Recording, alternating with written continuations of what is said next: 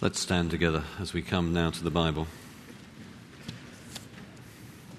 It's Revelation chapter 2, beginning at verse 12. Let's pray as we come to the Word of God.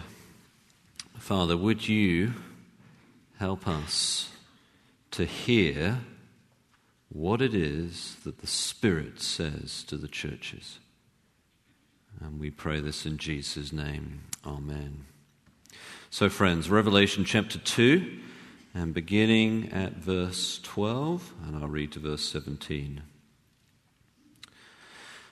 And to the angel of the church in Pergamum write,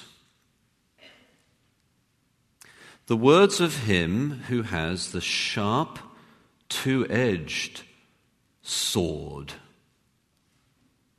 I know where you dwell, where Satan's throne is. Yet you hold fast my name, and you did not deny my faith, even in the days of Antipas, my faithful witness, who was killed among you, where Satan dwells. But I have a few things against you.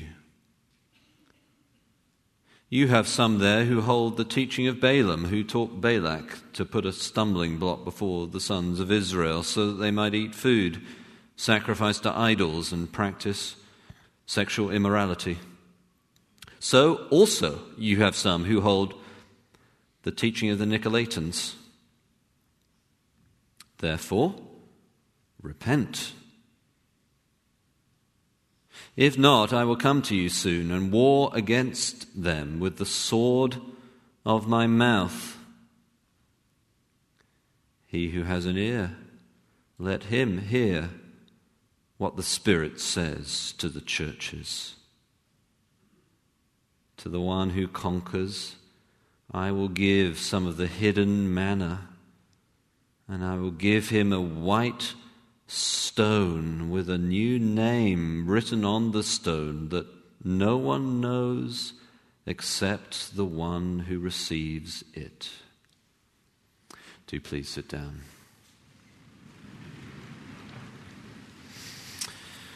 Cry havoc and let loose the dogs of war. That's how William Shakespeare described the warmongering spirit that occasionally captures people and societies in his play, Julius Caesar. Cry havoc and let slip the dogs of war. While the sword, though, of our passage this morning is not that kind of sword. This sword describes the sword belonging to Jesus and coming out of his mouth. It's not the sword of military action or judicial sentence, but rather the spiritual sword of the Word of God. Now, of course, there is war imagery that is undoubtedly present in our passage, but it is a spiritual war. The sword of Jesus that comes out of his mouth, that sword, which actually in the original is a precise technical word for a certain kind of sword. They had a range of options in those days. That sword is juxtaposed to the Roman military and judicial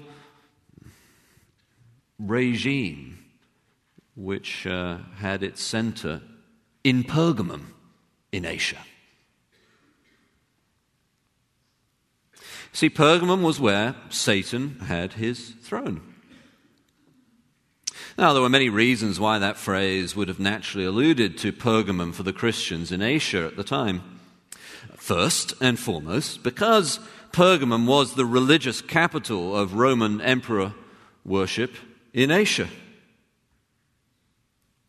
It was, therefore, grandiloquently the throne of Satan. That is the place where worship of a mere human had been transposed from the worship rightfully due to God alone. There are other allusions, though, that would have sprung to mind to the original hearers when they first heard this letter read to them in Pergamum. You see, for a traveler coming on the ancient road from Smyrna to Pergamum, the route that most likely this letter first went when it came to Pergamum, the traveler came down this route. As a traveler came down that ancient road from Smyrna to Pergamum, the citadel city of Pergamum looked unnervingly like a throne perched on a hill. What's more, the particular god of Pergamum, the Pergamum god it was called, had as its symbol the serpent, which of course for Christians steeped in Scripture would have immediately brought to mind Satan. Pergamum was a religious center not only for Roman emperor worship, but also for this Pergamum god with its symbol of the serpent, and for Zeus and other pagan gods as well. Now, it was a great and beautiful city. Some think it was the Roman capital of Asia, though that's not certain. It was definitely the religious Roman capital. And at the time, those two often went hand in hand, for the religious sort of acted as a force of unity politically too. Most remarkable of all was the apex of the city, which had a cluster of temples to pagan gods, all sort of gathered together. It was also a city of great learning.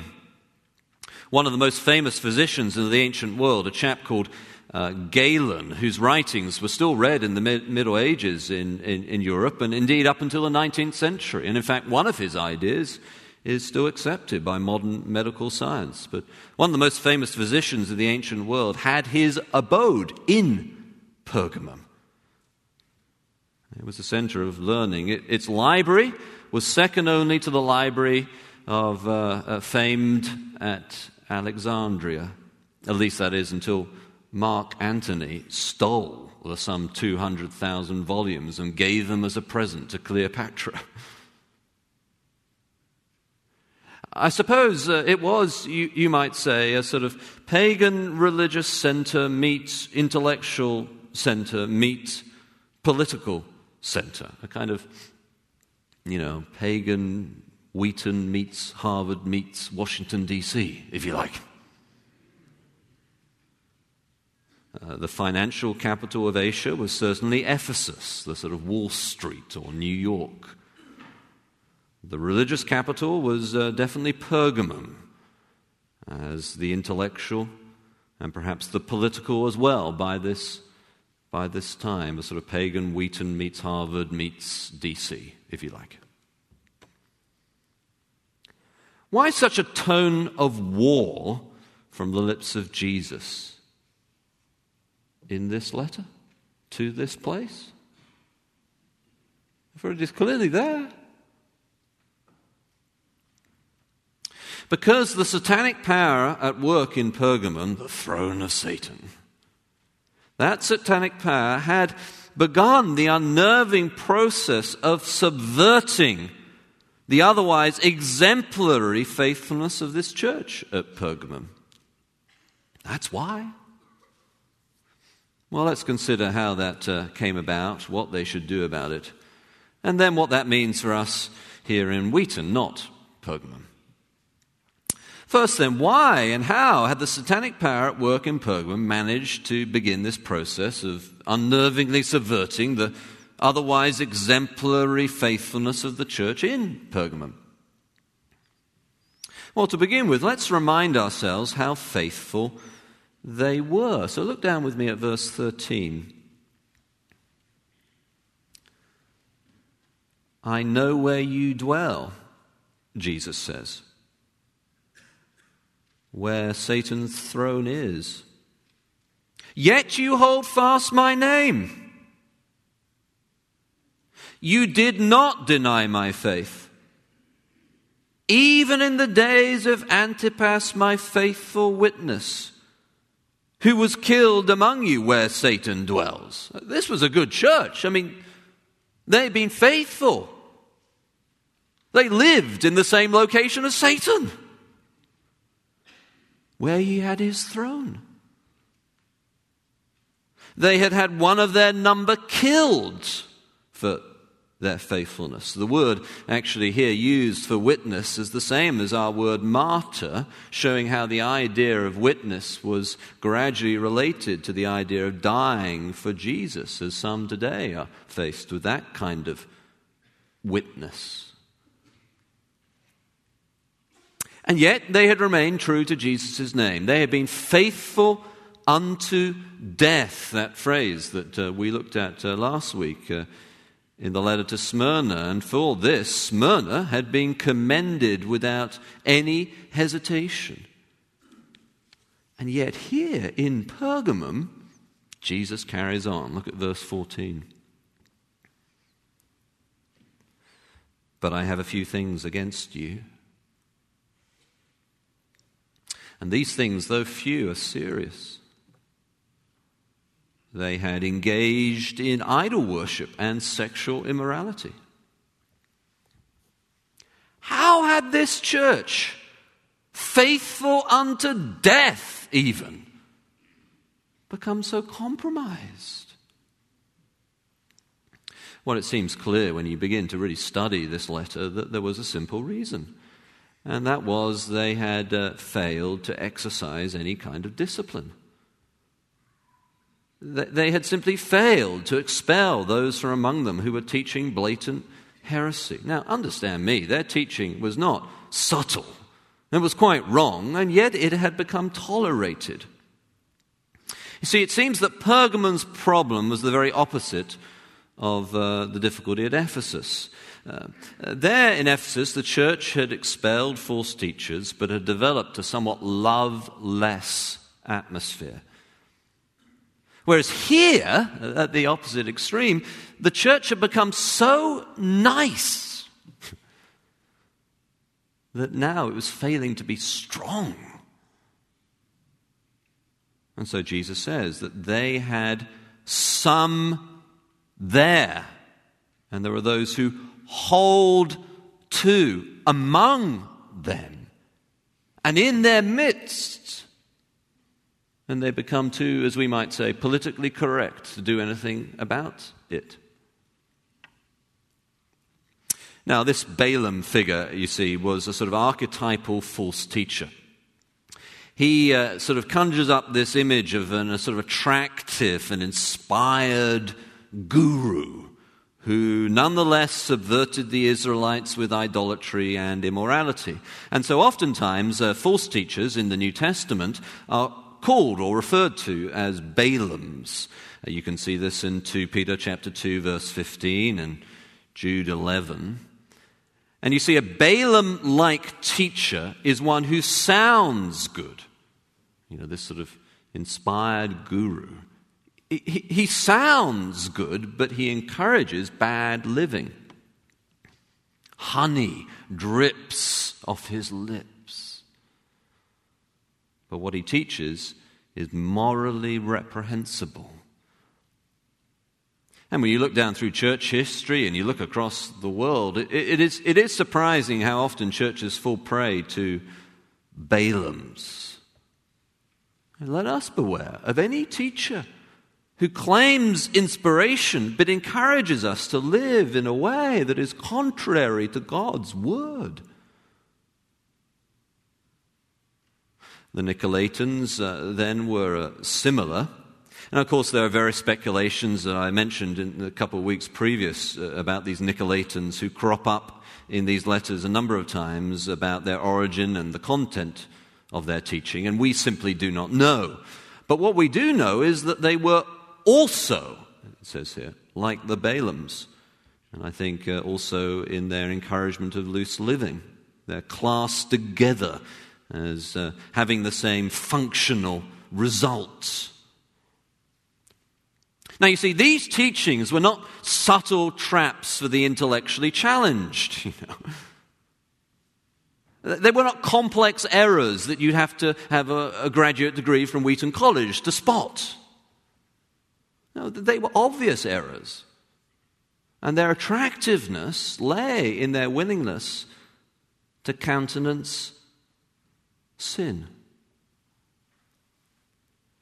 Technically, this kind of thing is called antinomianism. That's what theologians put the various sorts and kinds of it under that heading. What is that? It's the sort of teaching that says something like this. Now you're a Christian. It really doesn't matter how you live. Whatever you do, you'll get to heaven. And the logic behind that sort of statement is this: haven't you been saved by grace? Are not all your righteous acts even filthy rags in God's sight? Then why can you not sin more that grace may abound? A good quotation for this teaching. Of course, the message of the gospel is always open to this misunderstanding or misuse. And the Apostle Paul, I think, realized this. The gospel of free grace is so radical that it is probably true that we do not really understand that gospel of free grace until we are rocked back on our heels and we ask ourselves the question, well, doesn't that mean that I can sin? But if we answer that question with yes, well, then we have become antinomian. The answer to that question is no. The gospel of grace means that now I do not want to sin because my heart has been changed. I'll do anything for him. He's my Lord and Master. I've been regenerated. I am a new creation. I have different tastes and desires and affections. I remember once in my own life having a conversation with a senior and respected church leader that in retrospect shocked me in relation to these thoughts that we're considering together this morning. At the time when I first had this conversation, it didn't really I didn't really think much of it, to be honest. Perhaps now you've looked at this passage, if that kind of conversation that I'm now going to describe happens to you, you will be more ready for it than I was. He and I were talking about how some Christians from another church were drifting over to his church, you see. And he said, oh, it's because they say, oh, that pastor, he's soft on sin. And the senior leader said it so winsomely and charmingly that I thought, how compassionate of him. But in retrospect, now I realize I should have said what Jesus says here, which is, repent. The gospel is not soft on sin. Sin nailed Jesus to the cross.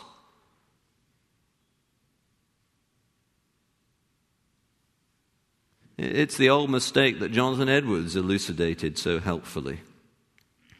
We should not think of Jesus, and I'm paraphrasing him now, though I'm sure I could quote many of his sermons by heart, but we should not think of Jesus as the Savior of our sins, so that now we can carry on sinning, but instead the Savior from our sins, so that now we can live holy and thus joyful lives. It's a moral cancer, and now I'm free from it. I no longer want it. First then, why? Why had they got into this situation, this good and great church in this great city? Well, it was lack of discipline. They'd become too nice to do anything about it. Second, well, then what should they do about it now? Well, look down with me at verse 16. My friends, look there. You see what Jesus says? Therefore, repent.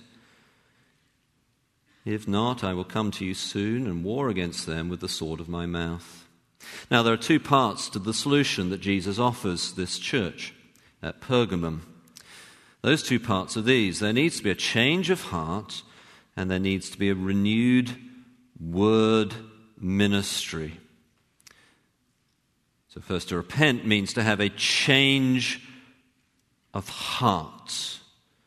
And so the illustration of this is, if I take a train to Chicago but suddenly decide that really I want to be in Geneva, what do? I get off at the next station, I change tracks, and I go back on a train going the other way to Geneva.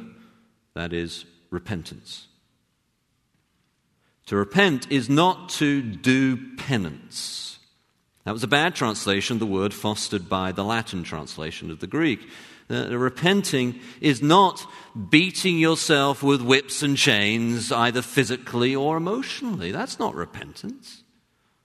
In fact, such moroseness, sort of feeling bad, that is not necessarily repentance at all.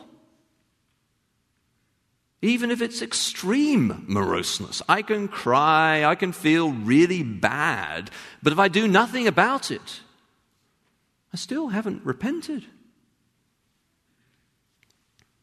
I rather like this illustration of this, which comes from Bono, who's the lead singer of U2, that perhaps you know that. And Bono was once described in his mind, obviously he's a rock singer, in his mind the difference between pop music and rock music, you see. And Bono said that pop music tells you that everything is okay. You know, that's the feeling of it. You know, everything is okay. It's kind of happy, isn't it? That's pop music. That's why they get to the top. They say, yeah, everything's okay. You know. See. And Bono said, rock music, on the other hand, tells you it is not, but you can do something about it. Well, if that is the case, and, you know, I don't know whether it is or not, but if it is, repentance is rock music. It is saying it's not okay. Change.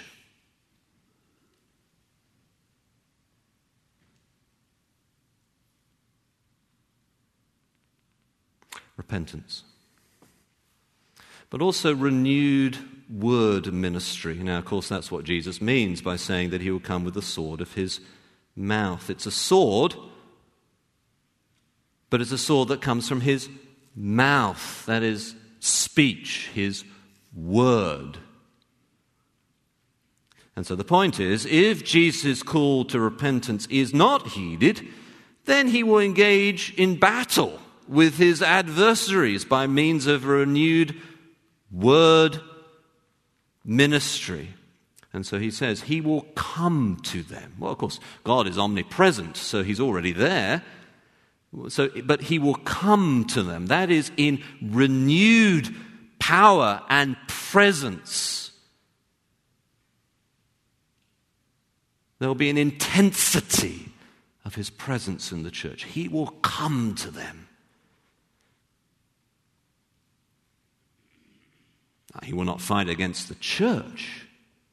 He will fight against them. That is, those who are hurting the church. Well, that was the situation, my friends, in Pergamum, and Jesus' solution to it. Well, what would that mean for a church today, whether here in Wheaton or elsewhere? Well, I think in some respects it probably means exactly the same as it did for the Christians at Pergamum. Look at verse 17 then. This is a wonderful promise.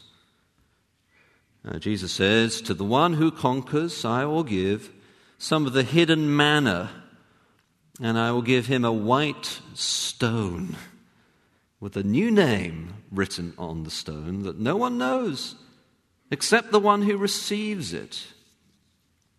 So what is Jesus saying there? Well, Jesus is saying, in summary, that overcoming by repenting and listening to Jesus' voice and his word results in blessing. It's a good thing, generically blessing, but the particular blessing is here described in this imagery of two things: hidden manna and a white stone.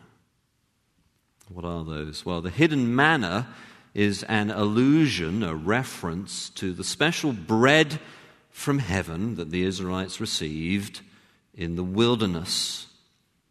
And you see, part of the messianic expectation that when the Messiah came was that when he did arrive, he would feed his people with this manna. And Jesus is now reminding them that this is the case. If they stay faithful to him, he will continue to feed them, not with physical bread from heaven, but the spiritual bread. That is, it is hidden to all but the eyes of faith. And so we as Christians are spiritually nourished by Jesus himself upon the bread of heaven as we open up the Bible and listen to the Word. What about the white stone? Well, that's another allusion, a reference, but this time an allusion with multiple references, multiple reference points, if you like. And actually, if you get to know the book of Revelation and John's style here, his literary technique, this is a common approach that he uses. He often writes in such a way as to evoke, if you like, a whole rainbow of different vivid colors in the reader's mind's eye. Now, these multiple analogous references, though, the whole rainbow, that doesn't mean that there are many different possible meanings to his imagery. Oh, he has a single meaning. What he's doing is he's seeking to underline and evoke that meaning more powerfully by drawing upon different images. Some of those images will speak more powerfully to some people and others more powerfully to others. Well, then this white stone, you see, it would have evoked several different images for the Pergamons. These small pebble-like stones were used as a way of casting a vote. They were also used as tickets to banquets. Here they are white to indicate purity. And they have a name known only to those who receive it to indicate intimacy, a personal pet name from Jesus to you. In other words, this is an intimate invitation from Jesus to you. Overcoming then for Pergamum, as for all Christians in all places and at all times, means receiving a constant supply of spiritual sustenance from Jesus to meet our daily needs, the hidden manna. It also means an intimacy of communion with Jesus, the white stone, both of which entail this present blessing, but also future entrance to the eternal joy. If you like, we have Jesus' vote and a ticket of entrance to the banquet of heaven. Well, the Word of God always bites or cuts. It is a sword, not a damp fish. How then does it cut for us here this morning? Well, you and I, all of us, at different times in our lives, need to be humble enough to be willing to be morally corrected, even disciplined. Now, your temptation may not be sexual immorality or idol worship. Unlike the Pergamons, we probably do not have to deal with the command to worship an emperor and be tempted to feel that maybe we can do that with our fingers crossed behind our backs and not really meaning it, as it were. But perhaps there are other moral compromises that you find tempting. One report suggested that between 5 and 10% of students have lifted a term paper from the internet to submit as their own work. Of course, the internet has other traps for the unwary. Yes, even the scrupulously religious, a church which had been so faithful to have Antipas in its midst, even the scrupulously religious can become undisciplined, too soft on their sin, whatever that might be. Perhaps it's gossip. We all know it's wrong to talk about someone behind their back, but maybe we find an excuse in some religious teaching to do it.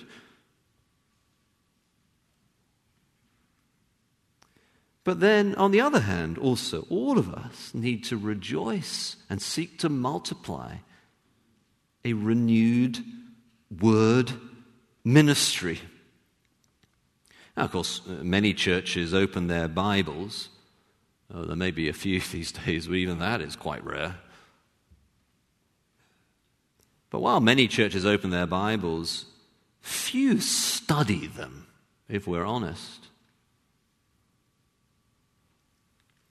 So if you have any influence, you want to encourage your pastors to give themselves to understanding and proclaiming the Bible. Why is that? Well, false teaching will be best prevented by advancing true teaching. Invite to speak at events and conferences. Encourage the ministries of those who do not just simply sound exciting and motivating, though there's no virtue in being boring either, of course, but don't just simply sound exciting and motivating, but who clearly and faithfully proclaim the sword that comes out of Jesus' mouth. Every now and then I hear of people who have gone to evangelical churches all their life, but have never had a passage of the Bible explained and applied from the pulpit. Bible preaching is teaching the Bible, explaining it and applying it. That is how we hear what the Spirit says to the churches. Well done, he said to Smyrna, without exception. Well done to Pergamum. But repent and listen. Let's pray together.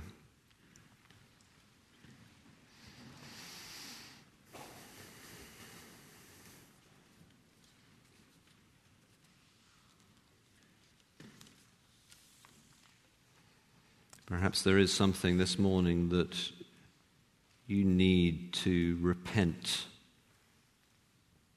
from. Perhaps you are on the journey in one direction in your life, and you're not sure you like it or even want it anymore.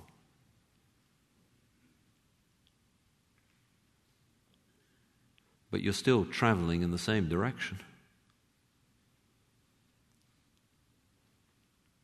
Or perhaps it's time to actually change. To not listen, as it were, to the music of your life, just saying, it's okay. But actually, by the Spirit, listening to His Word, do something about it. Change. In the quiet now, would you do that? Would you repent?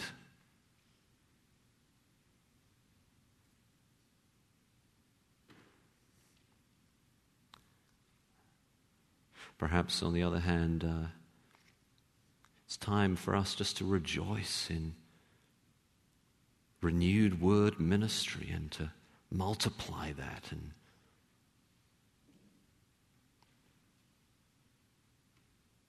and listen then to Jesus with his promise for those who overcome. The intimacy of communion with him.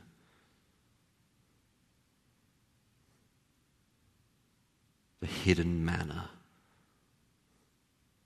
A white stone with your name written on it. And to rejoice in that truth this morning. To those who overcome, to those who repent.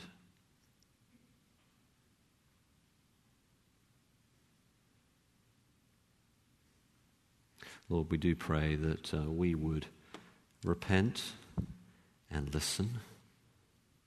We pray that we would be a church that delights in your word. We pray that we will be a church that's quick to love and quick to speak the truth in love. To not fall into the trap of Ephesus, where we become so clear and so hard-working we lose our first love. But neither also to fall into the trap of Pergamum, where we become too nice to ever gainsay a false teaching that leads to moral corruption. Help us to have the balance that your word describes. And we pray for the power of your Spirit to do this in the name of Jesus. Amen.